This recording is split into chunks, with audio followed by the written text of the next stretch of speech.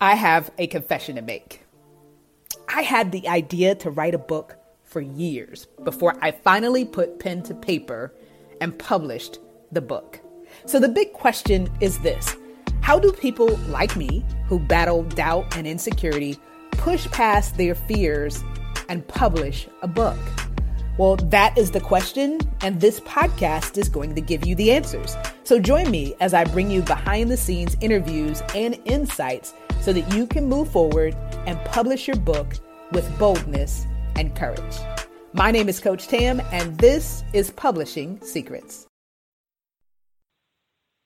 In step number 1, we talked about the importance of finding your fuel.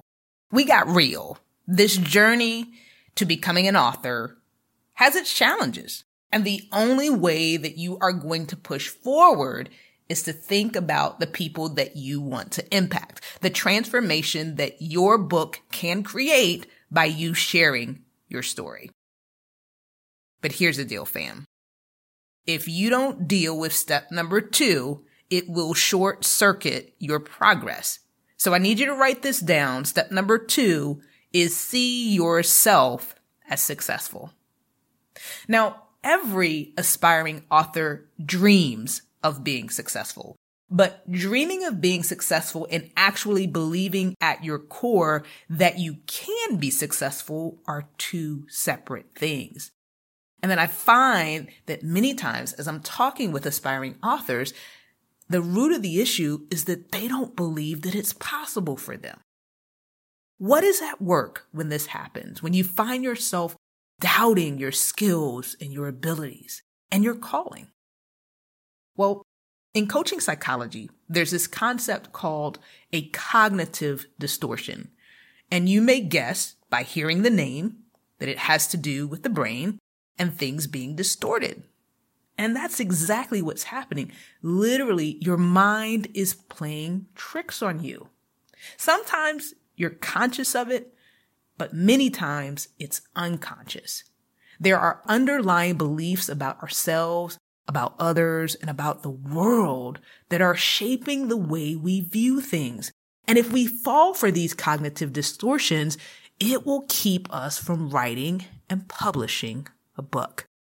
Now, there are many cognitive distortions, but there are 3 in particular that I see show up often that I want to call out today so that you can identify them if they are at work in your life. The first one is fortune telling. This is making negative predictions. Can't you just see the ball, right? The crystal ball. It's making these predictions without any factual evidence or support. It's the aspiring author that says, I'm going to go through all this and no one's even going to buy my book. Or no one's going to even understand why I wrote the book. Will they get my concept?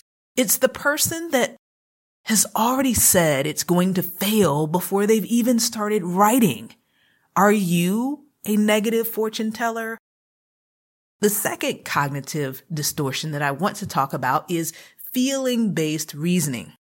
Now, a feeler really makes their decisions based on how they feel because they perceive feelings to be fact. Now, we all know that feelings aren't necessarily factual, but to the person that operates based on their feelings, it feels like it must be true.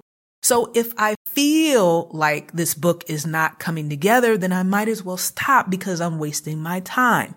If I feel like I am failing at this writing project, then I must be failing, so I should quit.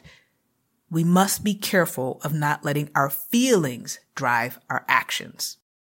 The last cognitive distortion that I'll talk about today is called hurdle measure bias.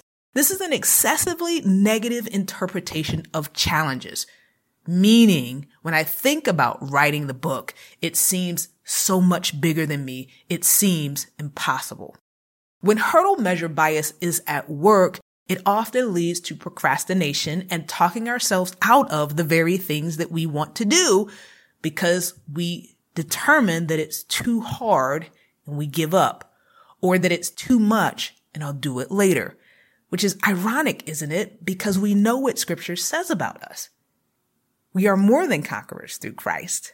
I can do all things through Christ who strengthens me. He gives me the power to create wealth. I know all of these things, but in the moment, the challenge ahead of me seems bigger than the God inside of me. So I need you to get in your word.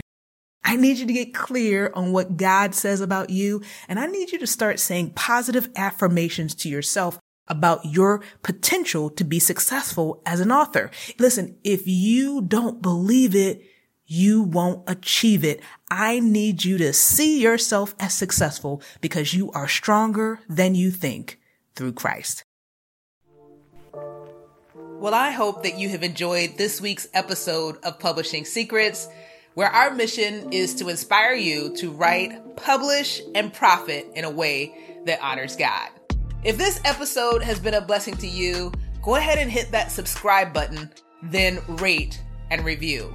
And if you want support in your journey, whether you are a current author or an aspiring author, then join us on Facebook in the Christian Authors Network. Wherever you are in your journey, we have the best next step for you.